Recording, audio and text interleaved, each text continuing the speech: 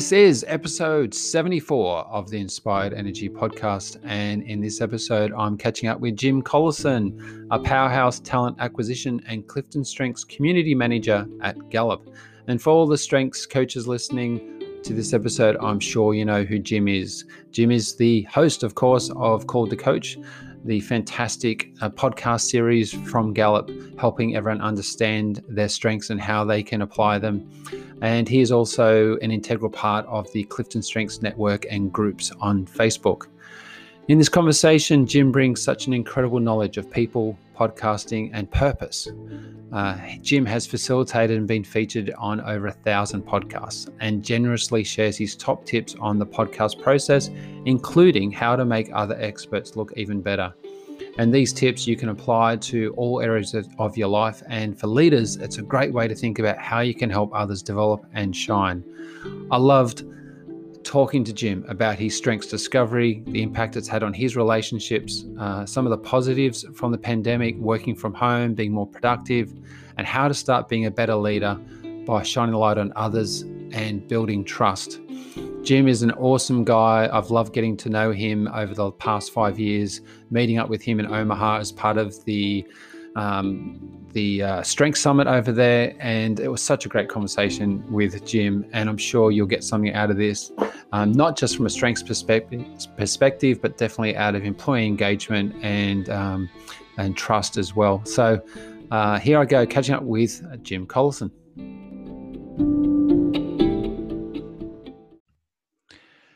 Jim, I'm so excited to be catching up with you on the podcast. I have known you for, it must be 4 years, and I've heard your voice dozens, if not hundreds of times. It's so great to have you on the podcast. How you been? How are you this week? Muzz, great to be with you. Sorry in advance that you had to listen to that voice hundreds of times, but I hope it's been helpful. Definitely been helpful. You are a leader, obviously, in the strengths industry, in the strengths movement, and helping people really more deeply understand what it means to really focus on what it is that makes them so unique. Now, I want to ask you something that I don't know the answer to kick us off.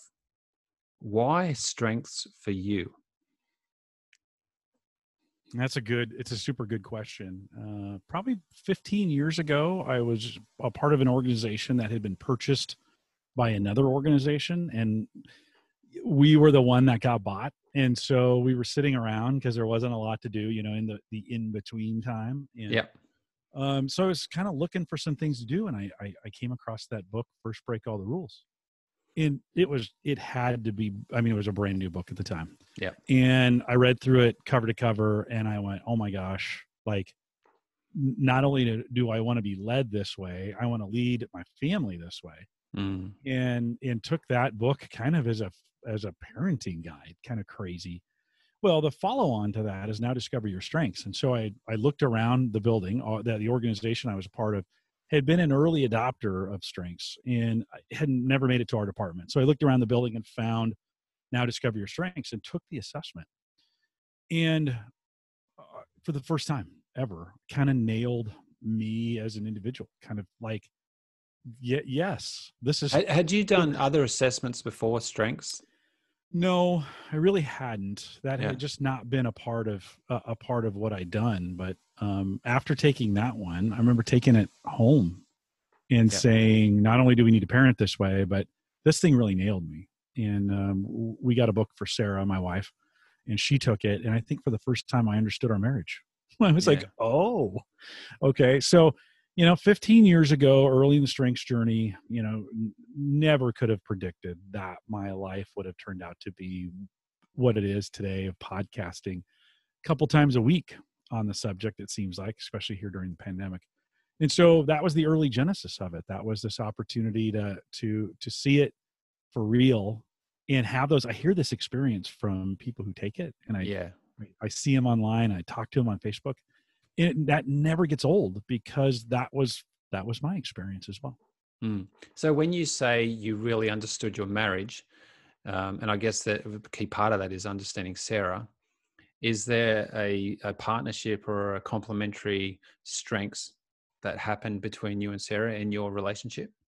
We finally understood, or at least I finally understood, our opposites, right? They always say opposites attract. And for the longest time, I never really understood her belief, and I didn't know what to call it. But I have so little of that. Like, I have so much situational ethics. I have so much firefighting in the moment. I have so many shades of gray. And she is black and white with belief. Like, belief, discipline, 1, 2 for her. And I just didn't think that was possible in a person, just to be honest. Like, I was like, there is no way anybody can be that disciplined and have those values and beliefs that are so locked in. And so I doubted it for a lot of years. And I just didn't think it could be true. And in some cases, I kind of fought it. And that was not good for our marriage. And so once I understood I could trust it, it was true. It was what she said it was. Oh, that changed a lot of things for us. And, it's not like the sun came out and rainbows appeared and they're unicorns. We still had lots of work to do. Yeah. But it began the process of some healing and some moving forward and some other things we'd struggled with early in our marriage. It was a significant moment. Yeah. For Tammy and I, it was her activator and connectedness versus my responsibility. And we would, I would say, get triggered at times where early on it'd be like, she would say, let's go for a holiday. Let's just go. And I'm like, hang on. Have we got to organize? Have we balanced it out? Have we worked it out with my ex-wife, with the kids? Have we budgeted for this? She goes, no, it's all going to work out. My connectedness says it's all going to work out, and let's just go. And I could feel internally that this was wrong. Yeah, we were the opposite of you guys. Yeah. Right. And I'm like, hey, let's just go figure this thing out. Right. We'll be fine. Let's just go figure it out. Let's get one step at a time. We'll figure it out. And she wanted to know all the details. She needed that stability. She needed to know way ahead of what things were happening. And it was difficult for us, for sure. I'm sure you felt that as well. Yeah. And I would say that, again, like similar to your story there, for us, it's been a way to have the conversations without getting emotional and not negative emotions. Let's just say in a helpful emotional way of really understanding each other, and to help say, so that's the way you see the world. And a link here that I can draw, I've ran lots of workshops with teams, and the slide with the Don Clifton quote, which says, let's look at what's right with people, not fixate what's wrong with them. Honestly, Jim, early on, I would sort of introduce that quote and just move on. And I then came to this realization, we need to really just talk about what does it mean to make people right. And we have now I have in sessions had half an hour conversations, not even talking about strengths. How do we make people right? And I think that's what we brought into our marriage. So is that what you think has also happened in your broader family, about how we see each other in a way that we look at each other and making each other right, and those differences and appreciating those? Yeah, Muzz, that's a really good question. And as we started parenting our children kind of with this mindset of let's figure out what they're good at, and then let's really give them every opportunity to do that. And, a good example of, you think, so, okay, that's going to lead to these perfect kids that are going to do these things, right? And, my oldest, big kid, great football player. And we did everything we could to encourage him in the sport to play. And I remember having a conversation. He could have played D1 level, maybe scholarship level here in the United States pretty easily. And I said, we need to do a few things. This was like his junior year. We're going to need to do a few things if you're going to do that to put you in a position. He goes, yeah, I'm not really interested in that. Like it was, he didn't even think about it, or he had thought about it in advance. He goes, my shoulder hurts and my knees aren't very good. I don't want to be crippled for the rest of my life. And, I had this realization like, I, as a parent, I was kind of hoping he would continue to play football. None of the other kids were athletically inclined. And so this was going to be, for the most part, the end of our kind of sports with our kids. But that didn't mean he was good at it, but that doesn't mean I just keep pushing him, like, wow, that's too bad for you. You're going to do this thing. It also means listening and saying, when they say, and he had solid reasons. Now there's been times my kids have said, yeah, I'm not really interested in school. I'm not going to do my homework. And you go, you don't have a choice. Like, this is what you need to do. Right. Yeah. So there's differences in that, but Muzz, we really spent an enormous amount of time trying to figure out where do their gifts and their talents lie. We've had top 5 taken for all the kids. Yeah. And in not just what their themes are, but then what are those areas where they invest and they really become strengths, and then how can we encourage more of that? And that's not perfect, by the way. It's super, super hard to do because they don't know themselves. And so, but we have spent, the last 15 years really kind of working on that. My youngest daughter is now a senior in college and in the journalism program. And she's a great example of, she was really good at math. And her math teacher was like, she can go places with math. And she's like, I hate math. Yeah. I do not want to do this long term. I want to be a journalist. And so we sent her to a J school at a local college around here. I just dropped her off tonight. Yep. That's got a really great program, and she's thriving in it. And so, if we would have followed maybe her teacher's recommendations without really talking to her about it and saying, well, what are your passions? What are you really good at? She's great at writing and editing and all those things as well.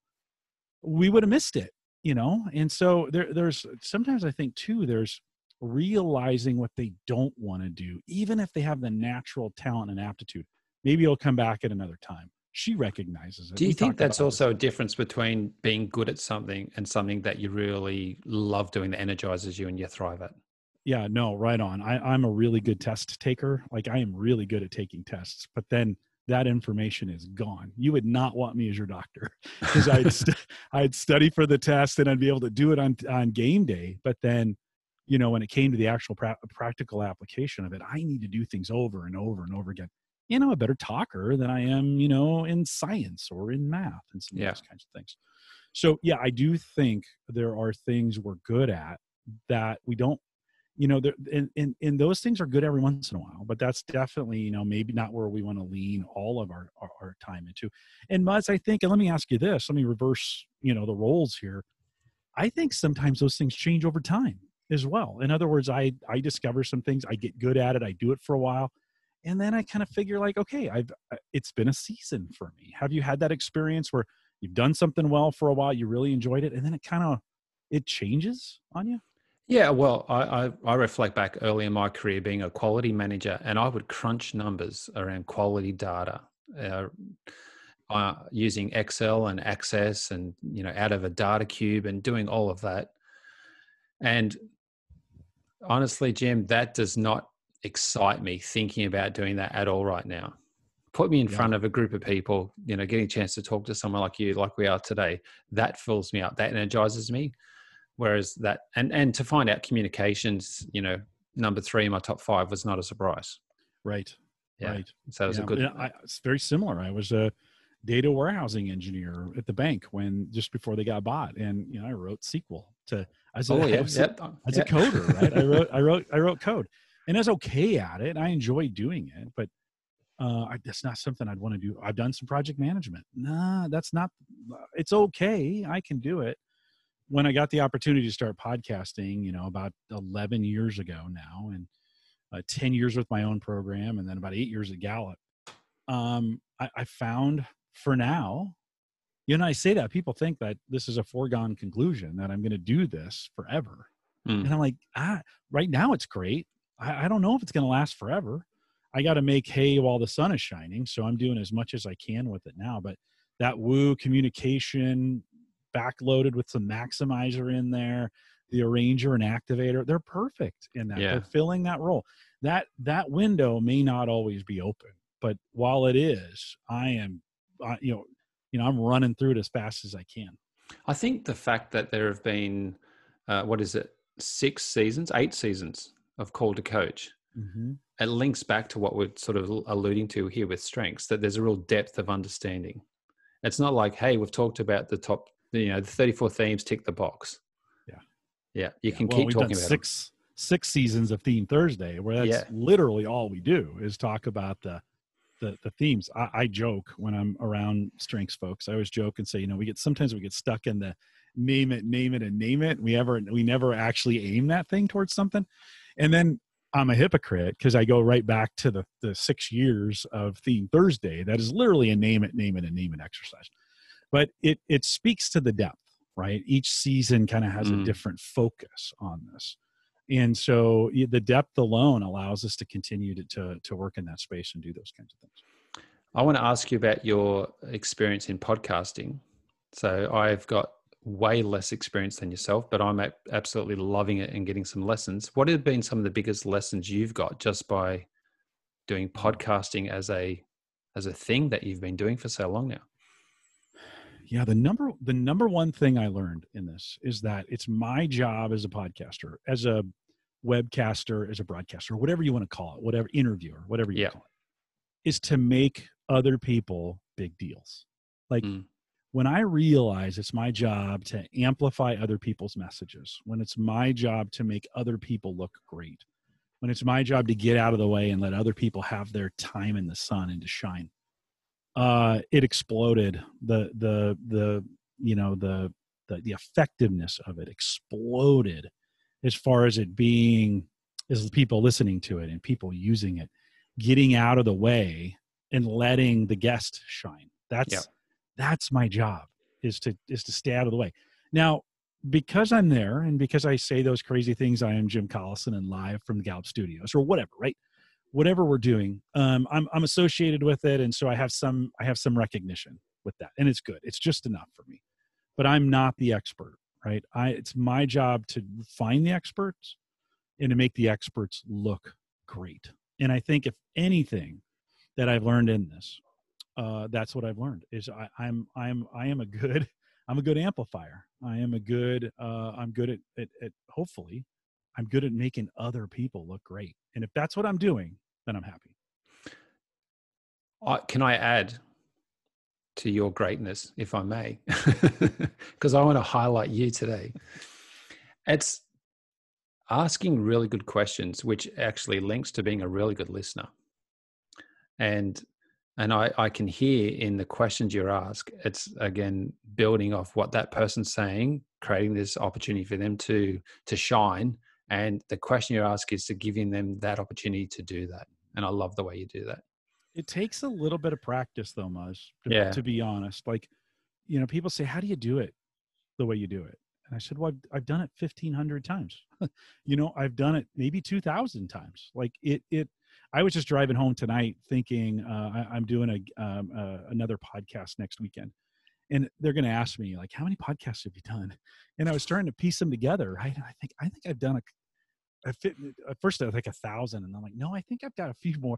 And not bragging about the number that I've done, but just understanding the amount of practice, right? It's that talent plus investment that adds to this equation, right? Or I think it's times. And I just picked up a few things along the way. And so, the ability to hear what people are saying, and then they'll clue into one little thing, and you hang on that for a second and then come back around and allow them to expand that out, or know just enough things to kind of keep that conversation going, know the right questions to ask at the right time, to really let them shine. It's practice. Like at the end of the day, it's just practice. I think there's a link here to coaching. And I remember early on in a high performance coaching program I did years and years ago, and that message of it's all about the coachee, not the coach. And for you, I'm hearing it's all about the person you're interviewing, not about you. Mm-hmm. Correct. Yeah, correct. It's really about giving them and setting them up to put the best foot forward they can and making them feel comfortable. I think this is okay. So that was one, making a big deal, but in the conversation, the second thing is, how do you make people feel comfortable? And tonight, as we were connecting, you're like, you're kind of relaxed. And I'm like, well, if I was nervous, that would make you nervous. And we may not have that great of a conversation. I feel like it's my job as the host. When people come on, even if the world is collapsing around us, I have to say, I got this. Like I tell guests, there's nothing you can do I can't fix. So don't worry about that. Like, don't think about that. And, don't worry about the lighting, and don't worry about your microphone. I've got all that. I'll take care of it. I've done this so many times. I can do this with my eyes closed or sleeping in some cases, because I do dream about podcasting sometimes. So, right. It's my job to make them feel comfortable. So let's draw a link to the leaders that listen to my podcast. If I'm a leader and I want to be better at shining the light on someone, creating opportunities for them to grow and helping them feel relaxed and confident, what's the lesson from podcasting at how we do that leaders could take on? Yeah. What's your tip there? As a leader, you got to give up everything, because, we go into podcasting thinking this is going to be my show. Yeah. Or this is going to be my thing. And I had to give that up and say, no, this isn't about me. This is the other people I'm having on. This is about what's going on in their world. And I had to give that up. And I think leaders, the really good ones, get this naturally, is that it's never about me as a leader and how to advance my career. It's always about advancing the careers of those around me, and rising tides lift all boats, all ships, right? And so, and really, to be honest with you, if you're a leader, give up on that anyways. There's nothing in that. Like, you don't want that next position, just to be 100% honest with you. You've got one right in front of you now. And as we record this, it's October of 2020. Muzz, we're in the middle of a crisis. And we need good leaders to kind of give up on themselves and their career and say, how can I advance the careers of others? What can I do to bring this team together and to move them forward? Best thing for your career may be giving up on it, and then really leading people compassionately. I'm loving that we're having a 3-hour conversation today, Jim, about ego and letting go of the ego. So let's do this. But you're right. And can I just say, you draw attention to a crisis. Let's just say we've got multiple of those at the moment. Yeah. There's lots going on. It's funny. I think no matter where you are in your role as a leader in an organization, at which point you're at, whether you're a new leader, up and coming leader, or you're, heading towards the end of your career, and it's about that legacy. It is about the people and those leaders you create around you to lift.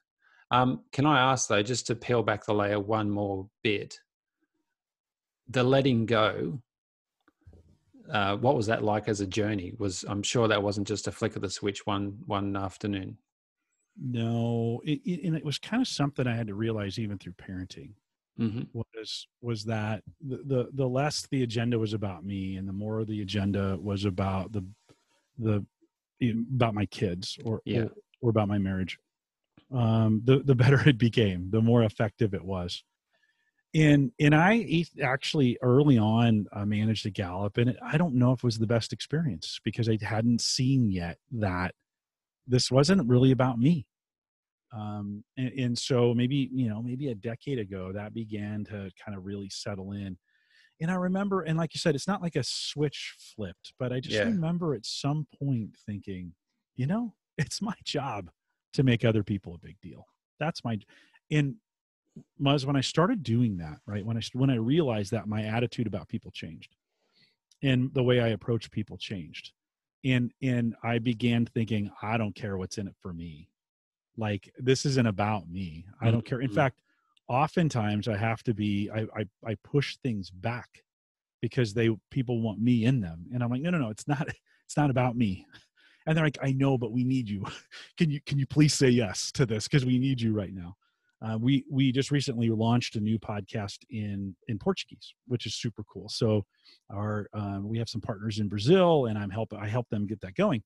And as we were talking about the format, they were like, oh yeah, and you can. I'm like, no, I don't speak that. We don't care. Come speak English, and then we'll speak Portuguese later. And I kind of resisted it at first. And at one point they asked me, we need you. Like, could you please be here and stop fighting us to not be here? And yeah, no, absolutely. I get it at that point. So, but helping them, sacrificing for them, helping them. It's why it's 8:00 on a Sunday and I'm spending time with you. It's why I produce a Theme Thursday in Japanese at 9:30 on Tuesday and Wednesday nights. It's why I'll stay up till 12 to do a podcast in India. Right. lots of folks like, my friends at Gallup will be like, man, it's really late. I'm like, it doesn't matter. That doesn't matter. Like the So can I time just doesn't say, matter. I'm linking there to when you find the thing that is your thing, that inspires, lifts you, energizes you, you're getting a chance to be your best. Like you're saying, it doesn't matter because I'm in that flow. I'm loving it. Yeah, no, for sure. How do you balance that out with looking after your own health though? That you're not, let's say overplaying, over dialing something there where you're putting yourself, because you got to look after yourself through all that as well. So how do you do that? Yeah, you do. And I think you have to be as intentional about that as you are anything else. Early in the pandemic, I kind of came up with a micro workout concept where I would spend 10 or 15 minutes, 7 or 8 times a day doing little mini workouts. And that actually worked out really well for me. In early in the pandemic, we had a lot of time. I had more time. Well, yeah, I had more time. I had a different schedule. Yeah. When in the summer, when things started really summer here in the United States, so June, July, August timeframe, things really got busy at Gallup. Like things really, really picked up. And I found it was just easier to sit in this chair all day. Right. And I'm confessing to you, Muzz, that the last 4 months have been dismal in that area. Probably not sleeping as well. Probably not, I've put on the COVID-19, as they say, right? That I'm going to have to lose again at some point.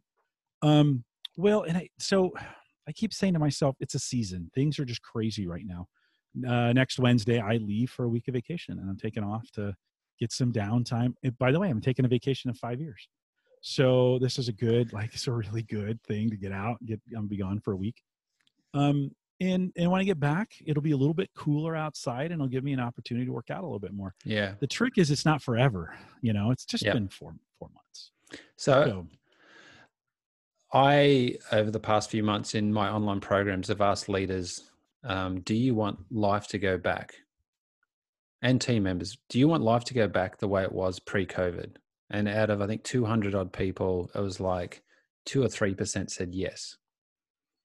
So I would like to know, what do you think it's going to look like post the COVID-19? What do you think is, from what you're hearing, what you're feeling, what you're sensing, what do you think it's going to look and feel like? It's a super great question. I think the rubber band is stretched. It will never really it will never really go back all the way to where it was before. It's kind of the way I'm kind of thinking. I don't think what we're doing today is sustainable, to be honest. This craziness, this crazy thing we live in right now, it's not sustainable. How long? I don't know. If I could predict those kinds of things, I'd be wealthy and not have to work another day in my life. So I can't. But I think eventually we'll get back to a hybrid. But certainly what has changed is everyone's upped their game on remote working. Yeah. And the ability to connect like this. Muzz, I've been doing this for 10 years now. And up until about the first 8 years, it was terrible to get people to do this. The lighting was bad. Their audio was bad. Everything was bad, right? Yep. Well, now because of work, they've had to up their game. Man, that has made my life a lot easier as a podcaster. I just am like, it's so much easier to get people to connect. And so I think our communication this way has gotten better. The ramifications of that, I'm not sure what that means, because now I can be reached easier. You're reaching me at 8 o'clock, 8 p.m.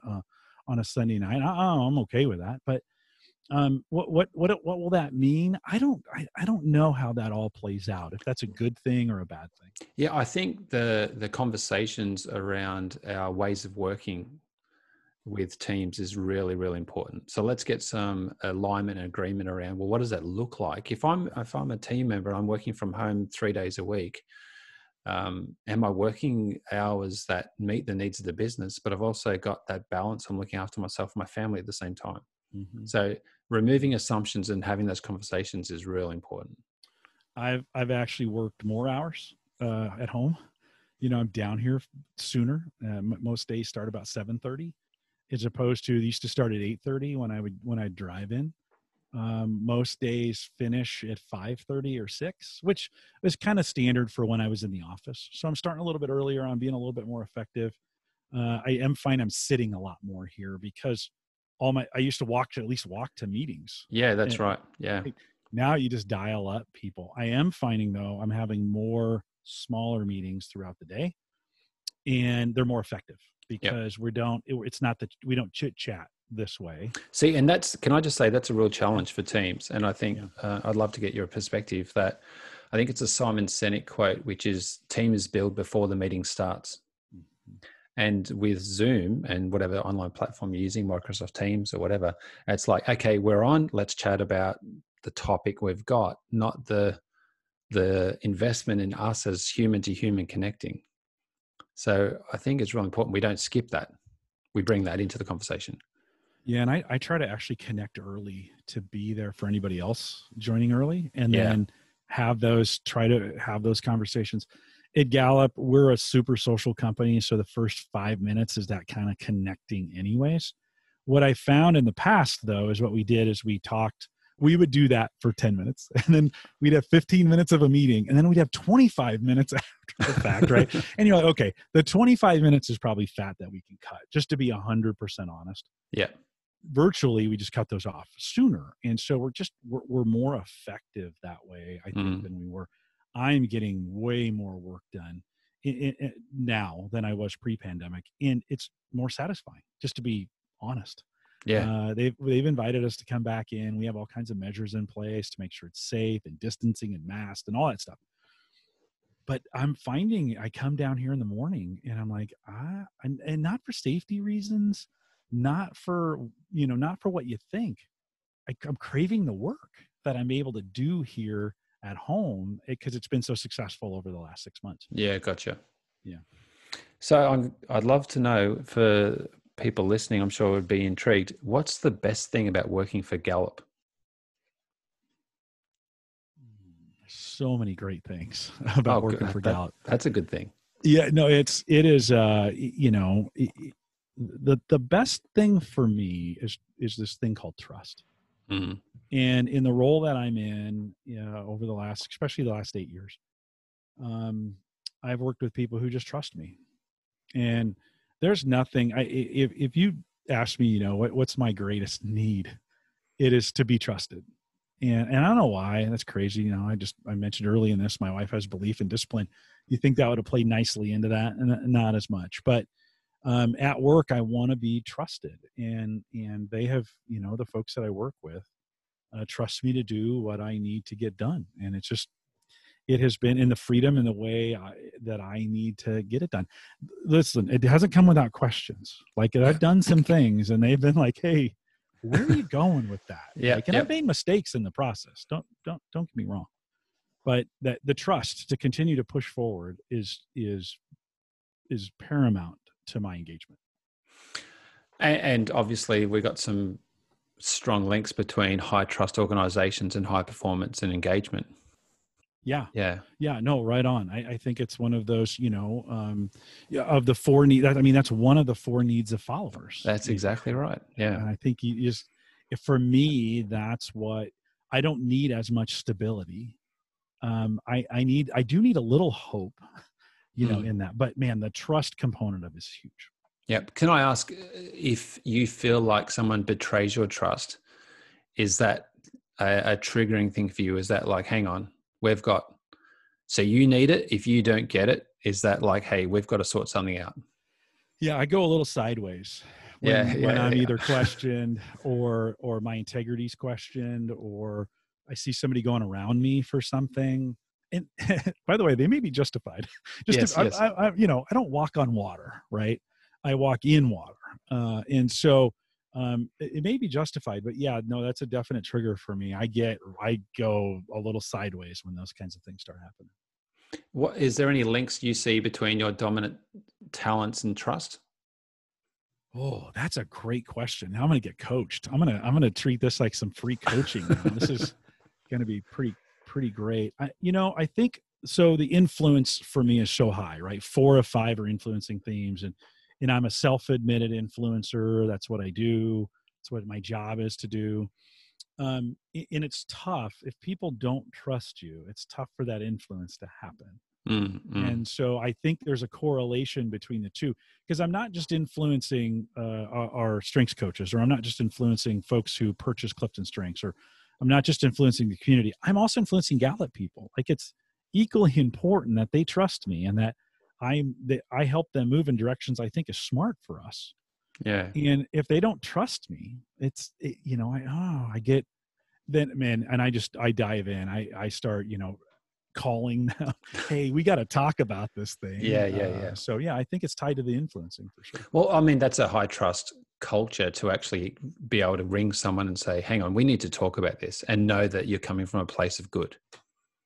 Well, I had a call last week with a coworker who said to me, you said something and hurt my feelings.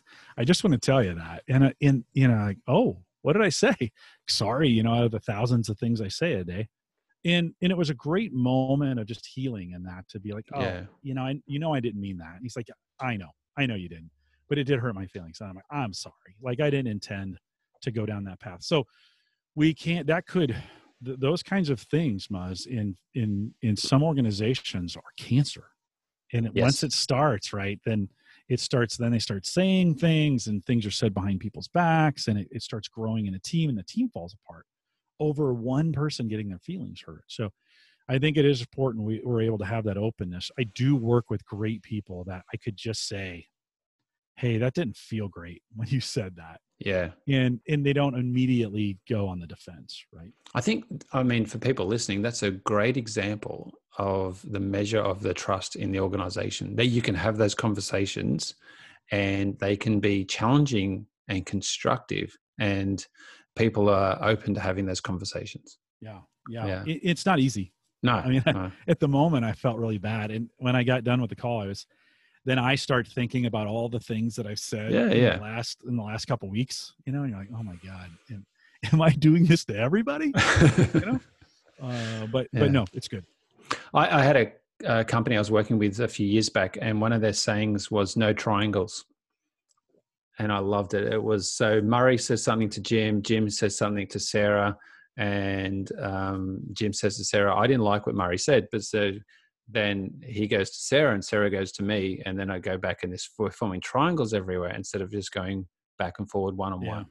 Yeah. And it was just a simple phrase. I loved it. I mean, to be clear, distrust among in nature is important, because we won't survive if we trusted everything, right? And we are the dominant species on the planet because we trusted each other at that point. And so, I mean, that's kind of genetically built into us. I think for some folks, it just needs to be learned. Like, they just need to learn. It's going to be okay. We don't hang out in tribes anymore. So there's not a lot of great opportunities for that to happen. And our communication's a little separated now. We don't depend upon each other for some of those basic life and death things anymore, right? And so I think you got to kind of help teams along with that. And I'm not talking about falling backwards off a table, right? I'm talking about real world situations where managers practice that with their teams. Yeah. Where the manager leads by saying, leading by example, and maybe be saying, hey, I saw this happen. Let's talk about it. Or, hey, I'm open enough. If I've hurt you in some way, come tell me. And then demonstrate what that looks like in when it actually, the manager doesn't get defensive, the manager doesn't get angry, right? That has to be modeled. It's hard. It's the hardest part about being a manager, I think. Yeah. So I'm going back to your point earlier about letting go. It's not about you, and being approachable and being open and vulnerable and having those conversations. If we're doing those things, we are, let's say, breaking some rules, like you said early on. Yeah. And it's not easy. This is not, and it's not magic. It doesn't feel good. It doesn't. It doesn't feel good. You think it's, I'm going to get there and it's going to be nirvana, right? No, this is actually in the midst of these things. When you do them right, it's actually harder. But it's better in the long run. Well, I think about that ongoing investment in the relationship you have with Sarah, or I have with Tammy as a leader. It's very similar with your team. It's that ongoing investment, having those ongoing conversations and doing that as well. Yeah, you got to keep practicing. Yeah. So I want to just go back to one of your top 5, which maybe is quite often misunderstood. So woo, number 2. When you saw that come out in your report, was that Yeah, that's a validation. I'm not surprised. Or was that a surprise for you? No, it got a rock fist, like Yeah, a yeah, fist yeah. pump.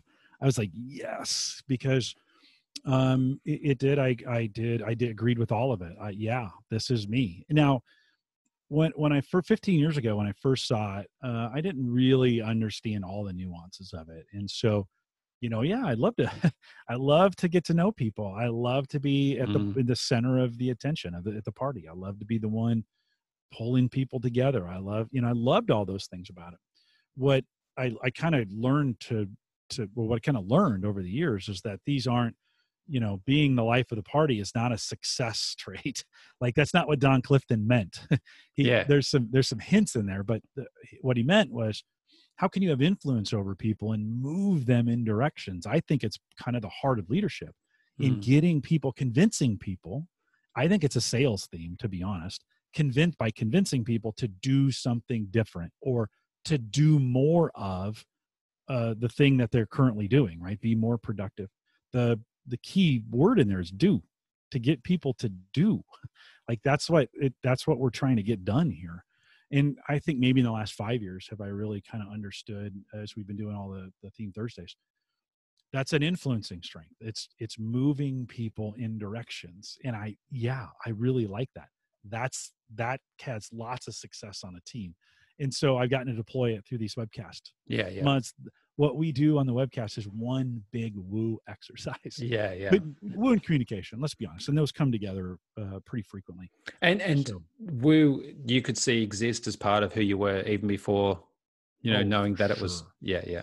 Yeah, no, my name, I am the poster child. Like it should be me in there. I agree with it all, for sure. um, if you had to get one of your dominant talents tattooed on your body to say, "This is me," like, I've truly lived, breathed this. This is me. Which one or two would it be? I think in the last 2 years, I never really understood Maximizer. Yeah, I just didn't, and I've said this on the webcast. So if you've heard me say this before, I apologize. But I'll say it again because you asked the question. I didn't. We always say quality, like they demand quality, and I didn't see any of that in me. I don't really care, to be honest. Like I say good enough pretty often, and those kinds of things. It's like, what's the deal here? And in my 40s, I started running. And yeah. I didn't just run a 10K. I ran a few, and then I'm like, oh, maybe I can run a half. And then I ran a few of those, and then I'm like, I could probably do a full. And then I did 5 of those. And as I started reflecting back, that's a whole maximizer, like, Mm, because it's whatever's worth doing is worth overdoing, right? I've said that that's become my mantra over the last couple of years. In discovering that has been, especially in the heart of the pandemic. We did all last year. I did 50 webcasts all last year. I did 50 by June this year. I mean, if that is not an example of whatever's worth doing is worth overdoing during a pandemic, I could turn on, and a little help from Activator in there. yep. I could turn on this woo and communication and maximize, and using my definition, the crap out of it. Mm, And so, if there's anything that I value now that I didn't understand just a few years ago, to be honest, that now I really, really value, like it's probably my one serious strength. It's probably the one I think this could take me somewhere if I can just harness this, and it'll influence all the rest of them. So maximizer would be the one for me. Again, not a quality thing. I don't make things better, although sometimes I do. I yeah. just do more than anybody else does. I can't stop at one. I got to if we're going to do one, we could do 10 or 100. And, So and I'm making the assumption that also just shows up for you week in, week out about how do I make this better? How do I improve on the way I'm doing this? yeah, if improve equals doing more, then yes. Like I want to do more. In most cases, Maz, to be honest, they have to be done more efficiently. Yeah. If I'm going to do more, they have to be more efficient. And so that means doing them better for a Yep. lot of people. So that all fits in that definition. Yeah. Gotcha. Um, so partnerships play a big part in your life. You've got some strong partnerships. Micah is such a great one. What's been your insights around partnerships over the years that you can really, just reflect on and share that it's sort of brought to the surface for you about how powerful partnerships are?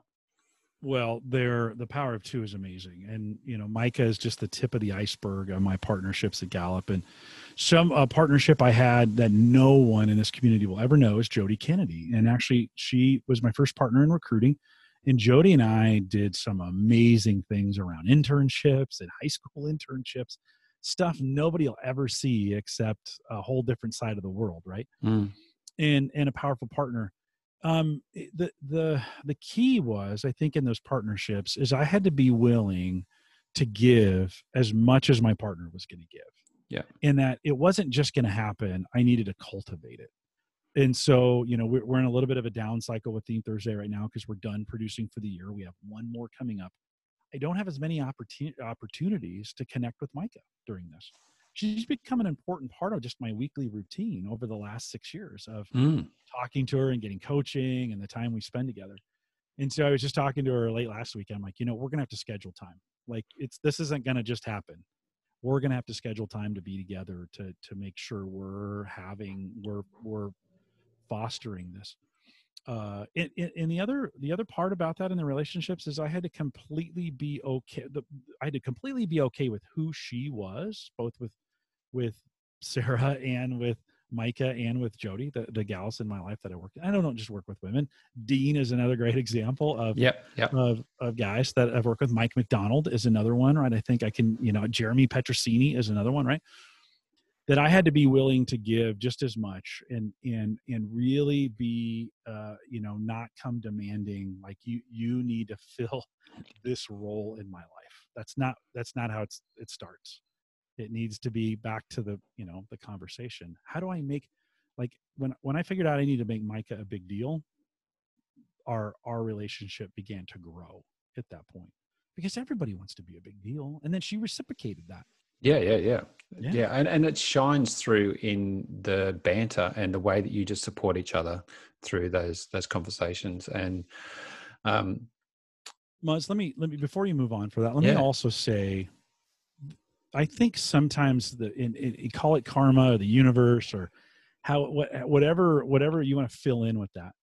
But I think sometimes things align in a way and you connect with a person in a way, doing a job, doing a task, doing a thing where it's perfect.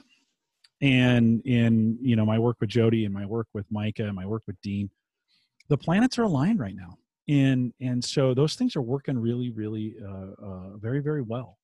And I think you have to take advantage of that when it does hit. You can't wait for tomorrow. There's no mañana on that. Yeah.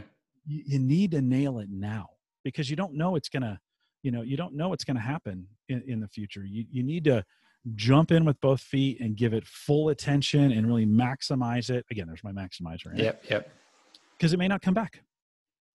Can I just say I'm loving us chatting, and we did know that where this would go, and I had no hesitation at all about where we would go, and B, the ideas that we're sharing, you're bringing up around what people can actually do about this stuff.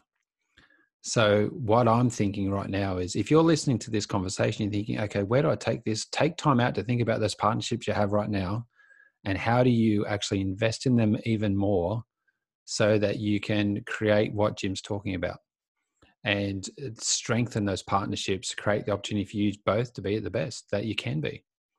I think it starts with a simple question. What can I do for you today? Like so many people are just waiting to hear those words. Like, what can I do for you today? How can I help you? And then actually do it. Like, it's not rocket science. Yeah. It's just a matter. It's hard. Don't get me wrong. It's hard, but asking that question, what can I do for you today, is super important.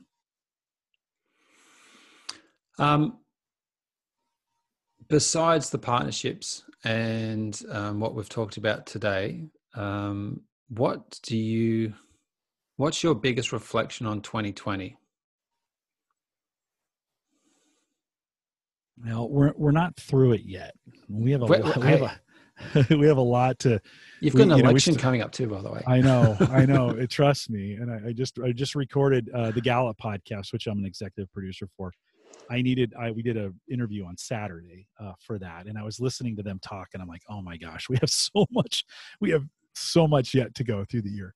Well, it's been a disaster in a lot of ways, and a lot of people's lives have been changed in this.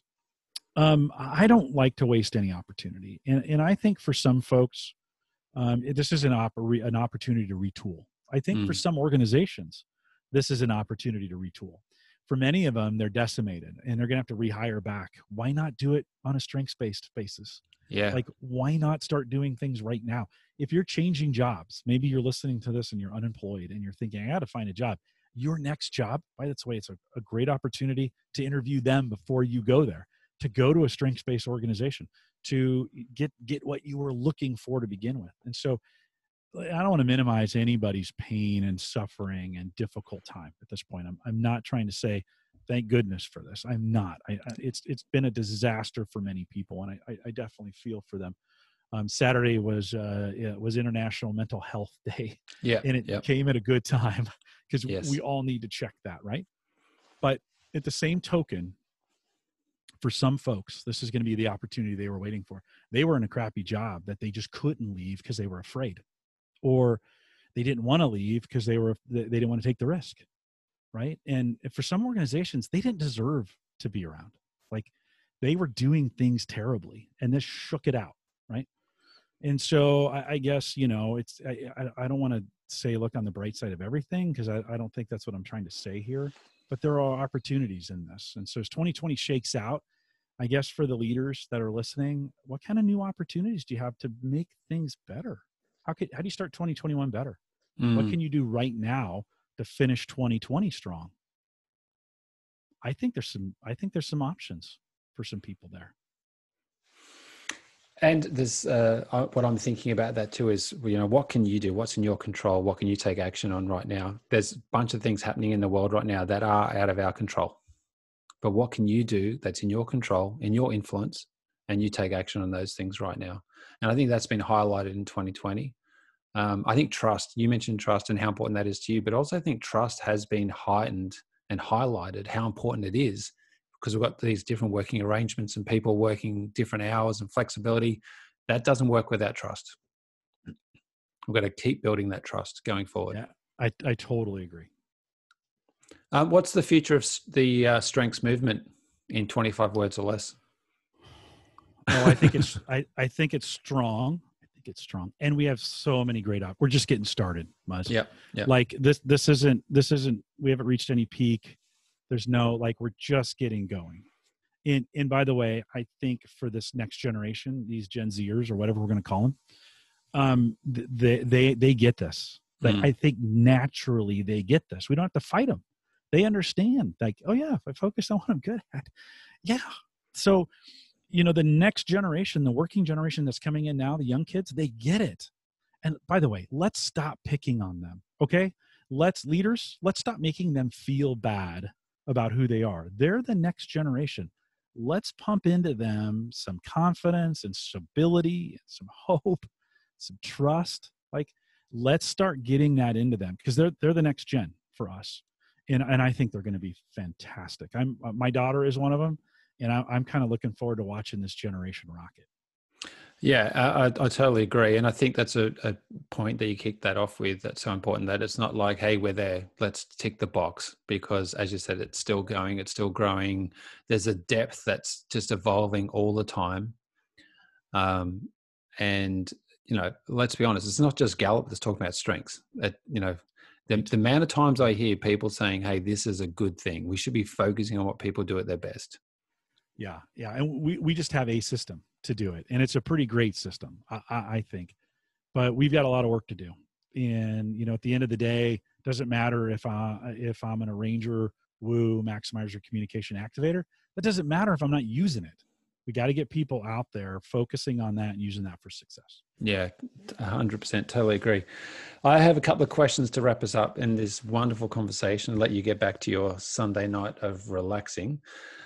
First question is, what is your definition of inspired energy?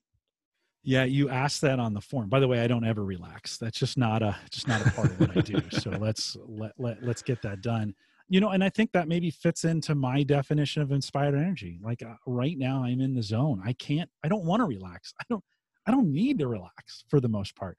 Even on this vacation that I mentioned I'm going on earlier, it's kind of a working vacation. I got some things planned. We're going to do some fun stuff.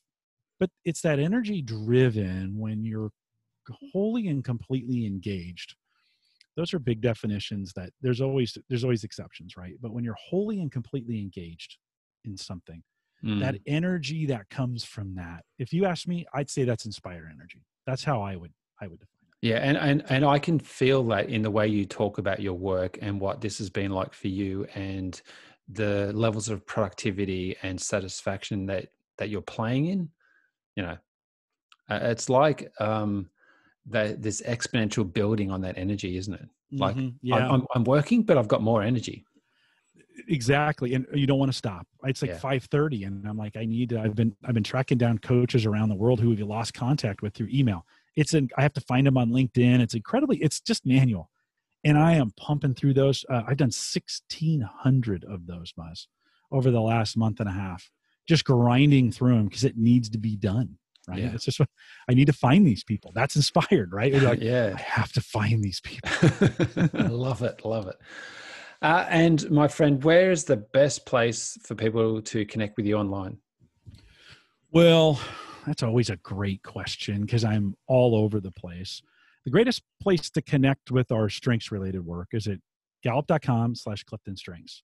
And there are tons of resources available there, including all these podcasts that we talked about the last couple of years. They have transcripts associated with them. We have pull quotes in there, all kinds of great materials. By the way, there's great folks like Roy and Mark and Micah who do all that with me, right? Pretty incredible work that they do behind the scenes there. And so that's really the best kind of way. If you have questions about anything at Gallup, it's easier to remember coaching@gallup.com. If you want to, they'll route that to me if that's what needs to go there. But that's a lot easier than remembering my email address. So coaching@gallup.com. Fantastic. And I'll make sure there's links to the Gallup website, to that email, but also the Facebook group for anyone that's interested in strengths, if they're not already a member, because it is such a healthy, generous community as well. So I'm going to make a shout out to that community as well. Jim, I just want to take a moment to also celebrate, acknowledge the work that you do, that constant that you have been for all those seasons of Call to Coach and everything else that you do through the podcast.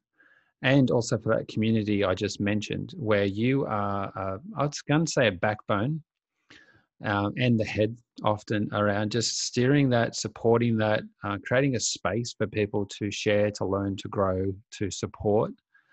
And this passion you have to support others and to lift them up and to do that. And the strengths-based movement wouldn't be where it's at without that consistent energy and focus you give it. And as someone that has been the receiver of that, I can't thank you enough. I'll have a beer with you next time in Omaha, whenever that is. But on behalf of the community, I want to thank you so much for all that you do.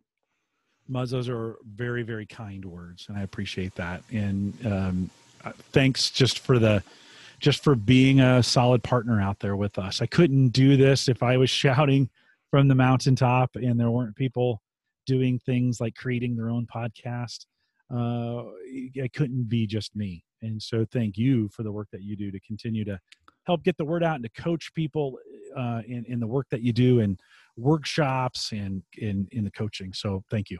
No, wonderful, Jim. And I've loved our conversation on this podcast. It's been fantastic. So much gold in this conversation today. Really appreciate it. And certainly if anyone's listening, you got something out of this conversation, which I'm sure you did. Please make sure you share it online, tag Jim and myself, and also use the hashtag Inspired Energy. And if you have any questions, as Jim said, make sure you flick those through to coaching@gallup.com and he'll get back to you, or someone from the Gallup team will as well. Jim, all the best for the remainder of a productive, healthy, happy 2020. And I look forward to speaking to you again soon. Yeah, you as well. Thanks for having me on. I appreciate it. Thanks, Jim.